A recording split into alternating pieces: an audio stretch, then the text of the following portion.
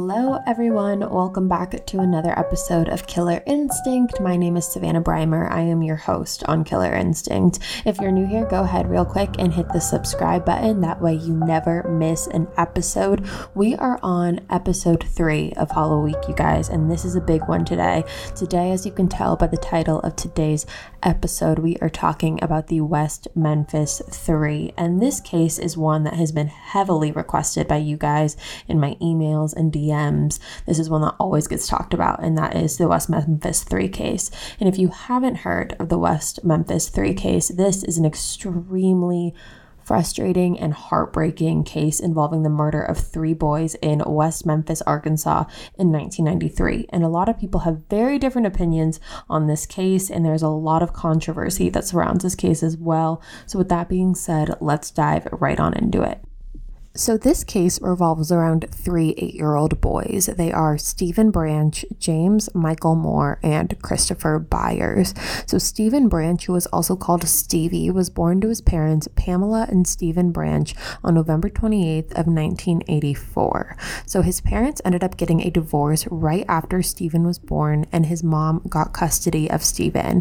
She then went on to marry a man named Terry Hobbs, and the two of them had a daughter together. Stephen had blonde hair, blue eyes, and was an honors student in his 2nd grade class. His classmates really liked him, and he was described as being friendly and outgoing. So Christopher Byers was also known as Chris, and he was born on June 23rd, 1984 to his parents Melissa and Ricky. And his parents also got divorced when Chris was 4 years old, and then his mother married a man named John Byers, who then went on to adopt Chris. And Chris was diagnosed with ADHD and was on some medication for that. And at this time, he had recently became friends with Stephen and Mike. So James Michael Moore, who went by Mike, his parents were Todd and Dana Moore, and he was born on July 27th, 1984. Michael had brown hair and was a Boy Scout, which he loved. He loved being a Boy Scout more than anything. He wore his uniform even when he wasn't in Boy Scout meetings. He would just wear it out. He would wear it to school. He loved it. So now let's talk about May 5th, 1993. So on this day, Pamela and Amanda, who was Stephen's sister, had walked Stephen home from school, and they got back home about 2:30 p.m. And Stephen started doing his homework while Pamela was doing dinner, and it was about at 3 o'clock p.m. that Mike had come over to Stephen's house. They all lived fairly close to each other. So Mike had come over to Stephen's house and asked if he could go ride bikes with him. Stephen had recently gotten a bike from his grandfather, and he was so excited about this bike. So Pamela agreed that he could go, but she had to leave for work at 4:30 p.m. She worked at a Catfish Island restaurant, and her shift started at 5 that night. So Stephen agreed to be back by 4:30. So not too long after this, Stephen and Mike left Stephen's house, but then Chris had actually gone over to Stephen's house to see if Stephen also wanted to play, and that was about at 3:30 p.m. So right after the boys left almost, and that's when Pamela told him that both boys had gone out to play and he could go find them if he wanted to. So Chris was going to go out and find Stephen and Mike, but he realized that Stephen's sister Amanda was actually watching an episode of one of Chris's favorite TV shows, which was called The Muppet Babies. So he asked Pamela if he could stay and watch an episode with Amanda before leaving, which Pamela agreed to. So Chris watched an episode before leaving the house at about 4 o'clock p.m. to go find the boys. So Chris was riding his skateboard, and while he was riding through the neighborhood, he was actually riding it on his stomach, which isn't the safest because cars can't see you and you could get hit. It's just not safe. And John Byers, Chris's dad, ended up seeing Chris ride this on his stomach, and he actually ended up pulling over because he was driving, and that's how we saw him. He ended up pulling over, put Chris in the car, and gave him a pretty decent beating. He then told Chris to go home and clean up the backyard, and then he could go out and play with his friends, which Chris ended up doing. So he ended up going back to his house, and his mom remembers seeing Chris come in and out of the house, but she was on the phone, so she didn't really know what he was doing or what he wanted, but he kept on coming in and out of the house before he ended up leaving again to go find Mike and Stephen. So Stephen was supposed to be home at 4:30, but he never ended up making it home then. The boys stayed out and played, and multiple neighbors saw them, and then move on to about 6 o'clock, 6:30. Neighbors said that they saw Terry walk over to Chris, Stephen, and Mike and tell them that it was time to come home. So where the boys lived, there was an area called Robin Hood Hills that they would often play near. And Robin Hood Hills was kind of like a wooded area in the neighborhood. There was also a creek in there, and it wasn't like the most well-kept place. It wasn't the safest place to stay, but a lot of people and a lot of kids usually did anyways.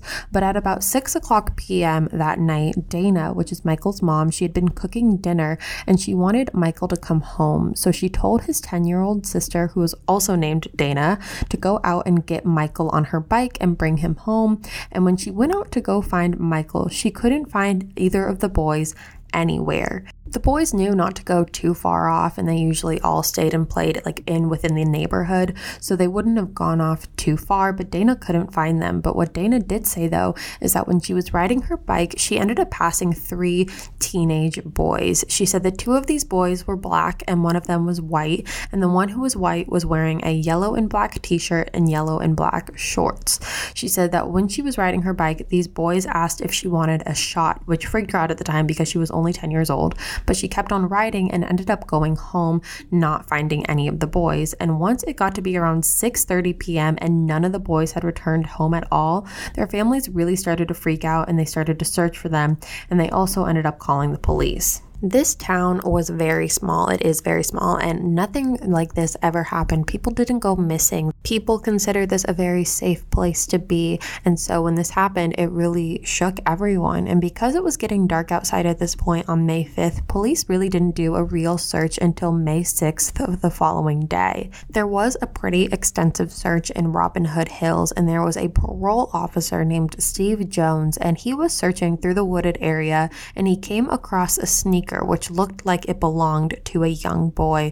So he went a little further into the woods, and then he met up with a creek. And when he got to this creek, he ended up putting his foot into the water, and he ended up getting it caught on something. And when he was trying to get his foot out, and because his foot kind of got stuck, and he was trying to get his foot out, and he figured out what was going on, he realized that he had gotten caught on one of the boys' bodies. So after that had happened, all 3 of the boys' bodies were discovered, and their condition, you guys, was unfathomable. They were all found without clothes, and they had been hogtied using their own shoelaces. Their clothes were found scattered around the creek, and the autopsy showed that Chris had died from knife injuries. And Chris's injuries were probably, as far as physically goes, the most gruesome. He had been mutilated, and he had multiple lacerations all over his body. Stephen and Michael's autopsy showed that both of them had died from drowning, and Michael's body was the one that was found in the creek, which the parole officer had found. And when police did more searching in the area that the bodies were found in, they were able to discover that they believed that the boys weren't taken from somewhere and brought to this area, and that is where the murder took place. So it wasn't like they were riding around in this area and then they were taken here to get murdered, or their bodies weren't staged in a specific way where they had to be in this area. It just so happened that they were in this area, and that is where the murder occurred. So police were now looking at how the boys were tied up and how these knots were made, essentially. And what they were able to figure out was each knot was different, which indicated to them that this was more than a one-person job and there was more than one killer. Along with that, it would have been pretty difficult for one person to hold all 3 boys at once without one of them running away or calling for help or escaping or something. It was way more likely that there was more than one person to help keep the boys together. So like I said, this was a very small town, and this small town never expected anything like this to ever happen. There were a lot of rumors surrounding the fact that what happened to the boys could have been part of a satanic ritual, mainly because of the mutilation and because there had been rumors of satanic rituals being performed in Robin Hood Hills to begin with.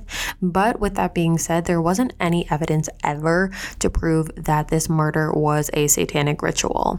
The boys had been mutilated, and Chris suffered a lot from knife-related injuries. But with all of this talk of Satanism going on, it made a lot of people begin to call in tips to the police of people that they thought could possibly do something like this. And one name that got called in was a man named Damien Eccles.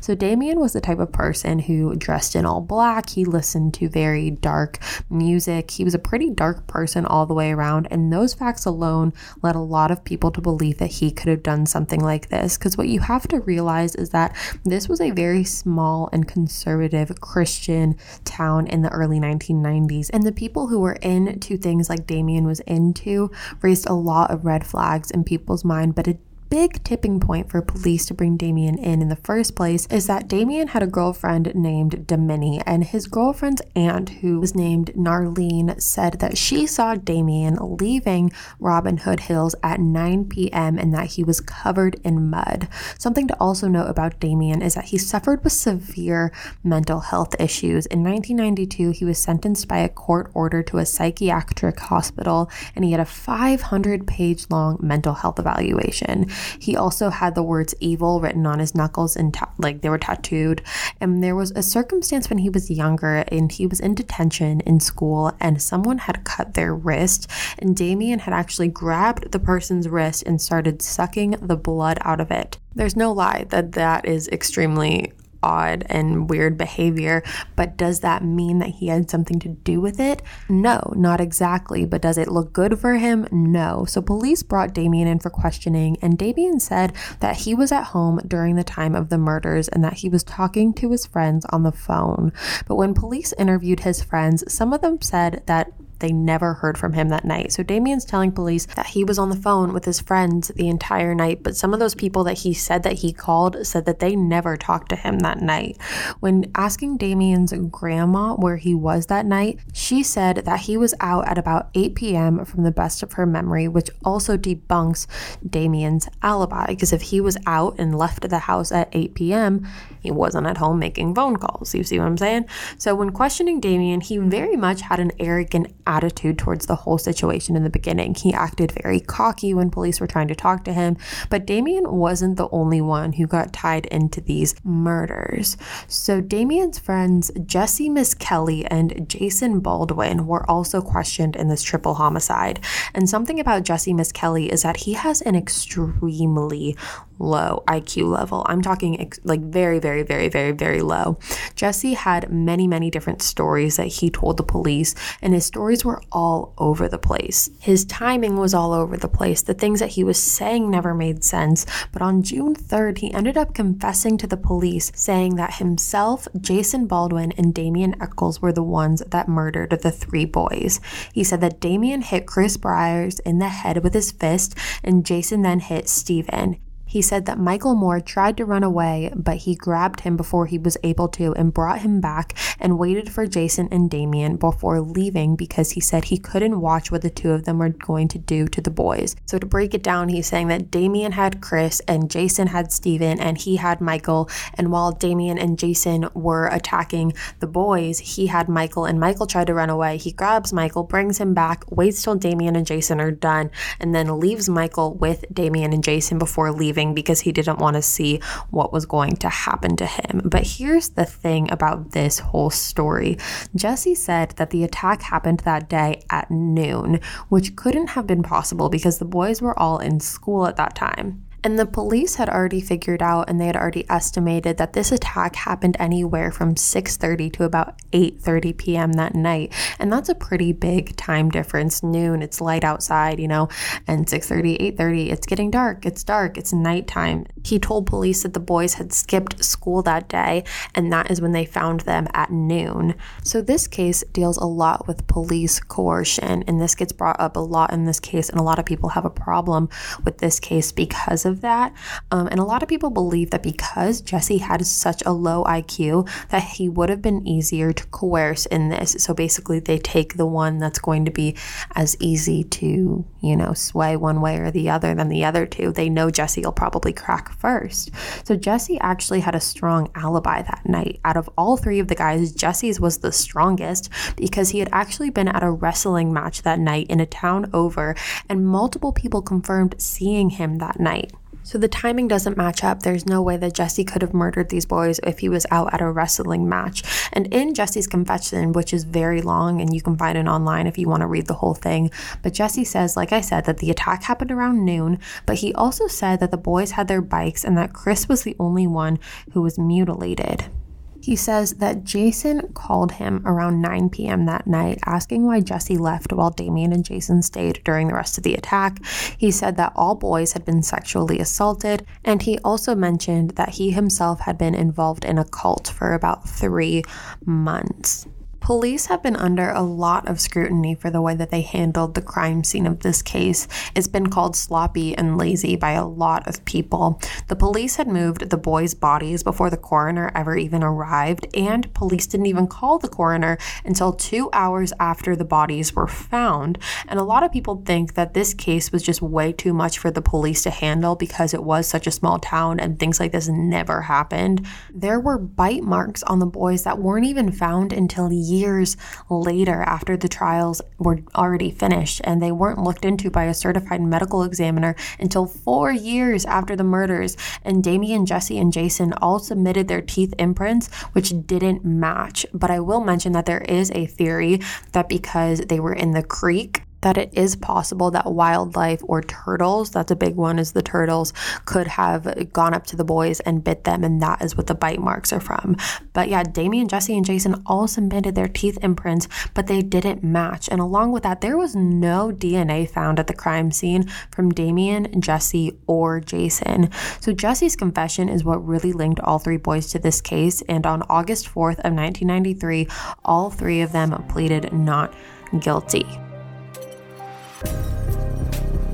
Okay, we're going to take a short break, but we will be right back with more of the Killer Instinct podcast. Do you ever fantasize about who you'd be if you lived somewhere different? Maybe you'd surf if you lived by the beach, or maybe if you lived in the city, you would live above a coffee shop and finally be able to write that novel you've always dreamed of. Or if you had a dishwasher, maybe you'd actually be able to start cooking and make a proper dinner at home. With over 1 million available units for rent on Apartments.com, the you abilities are endless. Apartments.com lets you narrow down exactly what you want and when you want it. And with their instant alert, you'll never miss out on seeing what could be your new perfect place. Apartments.com has helped millions of renters find their perfect place to live, whether that's an apartment, a townhome, or even a house. And they can help you find exactly what it is that you're looking for. Visit Apartments.com, the place to find a place. All right, you guys, welcome back. So Jesse's confession was what really linked all 3 boys to this case, and they ended up getting arrested for it, and they had to go to trial. So then on August 4th of 1993, all 3 of them pleaded not guilty. So Damien and Jason had their trial together, but Jesse was the only one who had his trial separate. So it was Damien and Jason's trial, and then Jesse's trial was separate. Jesse's trial was 3 weeks prior to Damien and Jason's, and Jesse's trial had a lot of discussion of police coercion and false confessions, but on February 5th, 1994, Jesse Miskelly was convicted of 1 count of first-degree murder and 2 counts of second-degree murder and was sentenced to life plus 40 years in prison. Then 3 weeks later, Damien and Jason also went to trial, and on March 19th, 1994, Damien and Jason were also found guilty on 3 counts of murder, and Jason was sentenced to life in prison while Damien was actually sentenced to death.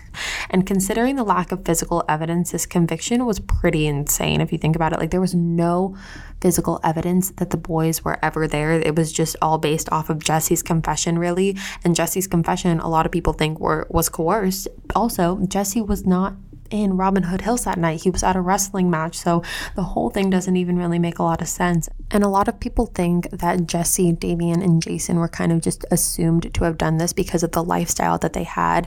Like I said, we talked about Damien's lifestyle. He was into darker things. He wore all black, listened to dark music. Jesse said that he was involved in a cult. You know, they weren't the average people in this society. So a lot of people think that they were just kind of pinned to this because of the way that they live. So before we move on, let's talk about some of the other possible suspects in this case, because I know these guys have already been convicted, but their story is not over yet. So let's touch on some other possibilities. So the first major other possibility is Mark Byers, Chris's stepfather. So remember how we touched on those bite marks that were found on the boys? Well, right after the boys had been found, Mark had his teeth removed and he ended up getting a set of dentures. And some people believe that the boys had to be around someone that they trust during this whole process, because a lot of people believed, why would they go into Robin Hood Hills by themselves unless it was someone kind of taking them back there, being like, come with me, and it had to be someone that they trust. So a lot of people thought Mark Byers definitely could have been someone they thought was safe to be around at the time. Another thing I want to mention is that Chris's mom actually died of unknown causes super randomly. The whole thing was really, really weird.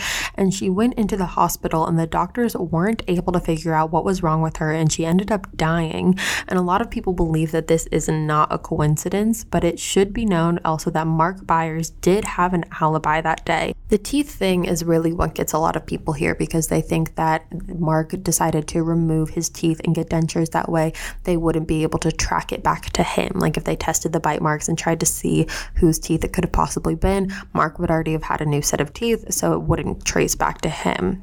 Mark has actually been very vocal of the fact that he does not believe that Damien, Jesse, and Jason were responsible for the murders of the boys, but he does believe that Terry Hobbs could have had something to do with it. So Terry Hobbs, which was Stephen's stepfather, is also a big possibility here. So Terry has a history of aggression and violence. His whole background is really messed up. There's a lot of accusations against him of sexual assault and aggression and domestic violence. But in 2007, there was actually DNA evidence found, and there was a piece of hair that was tied up in the shoelaces that Michael Moore was tied up in.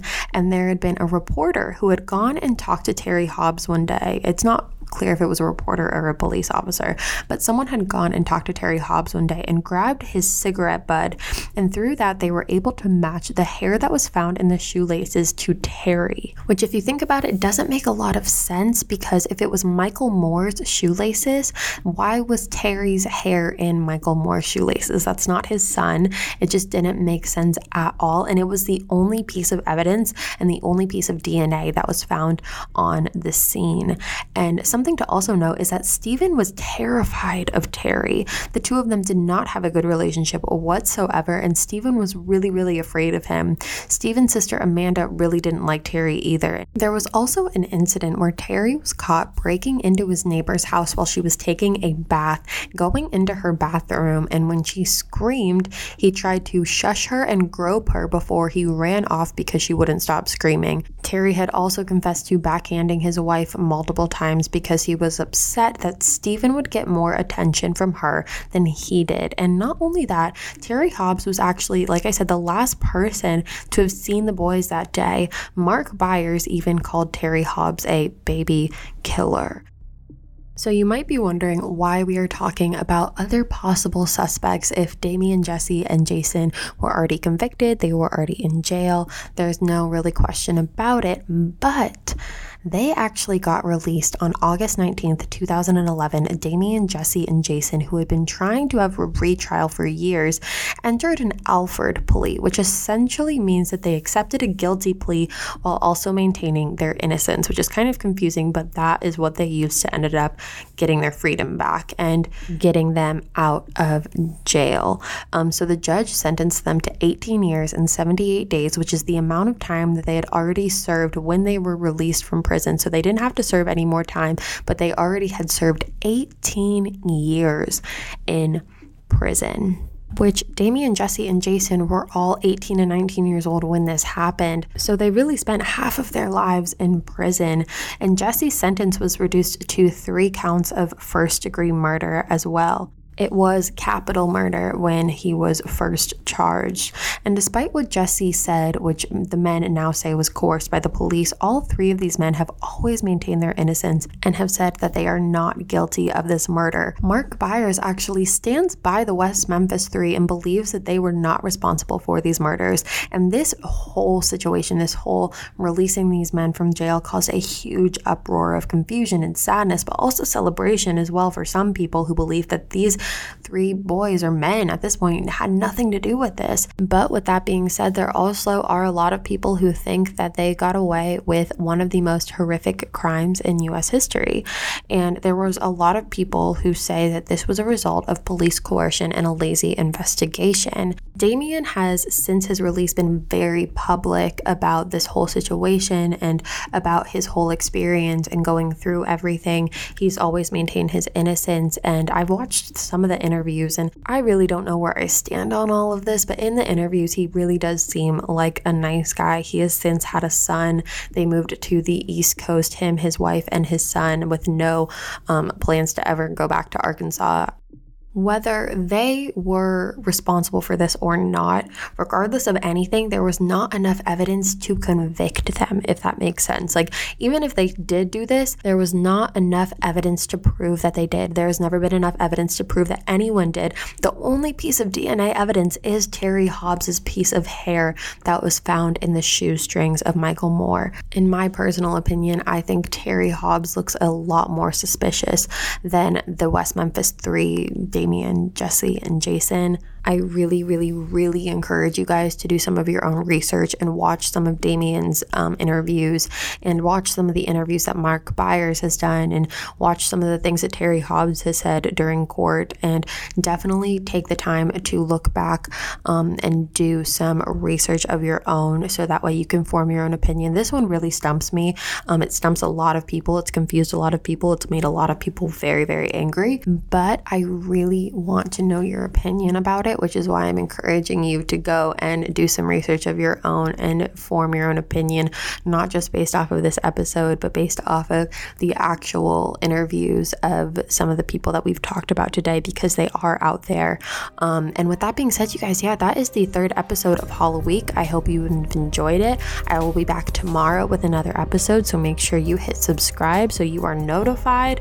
And with that being said, you guys, I hope you have a great rest of your day. Make sure you DM me all of your thoughts on this case. What do you think? Who do you think did it? Who do you think is responsible for this? Do you think that Damien, Jason, and Jesse should have stayed in jail? Do you think that they should never have been there in the first place? Let me know. You can DM me at Savannah Breimer, or you can email me at killerinstinctpodcast@gmail.com. I will see you tomorrow, you guys. And with that being said, stay safe.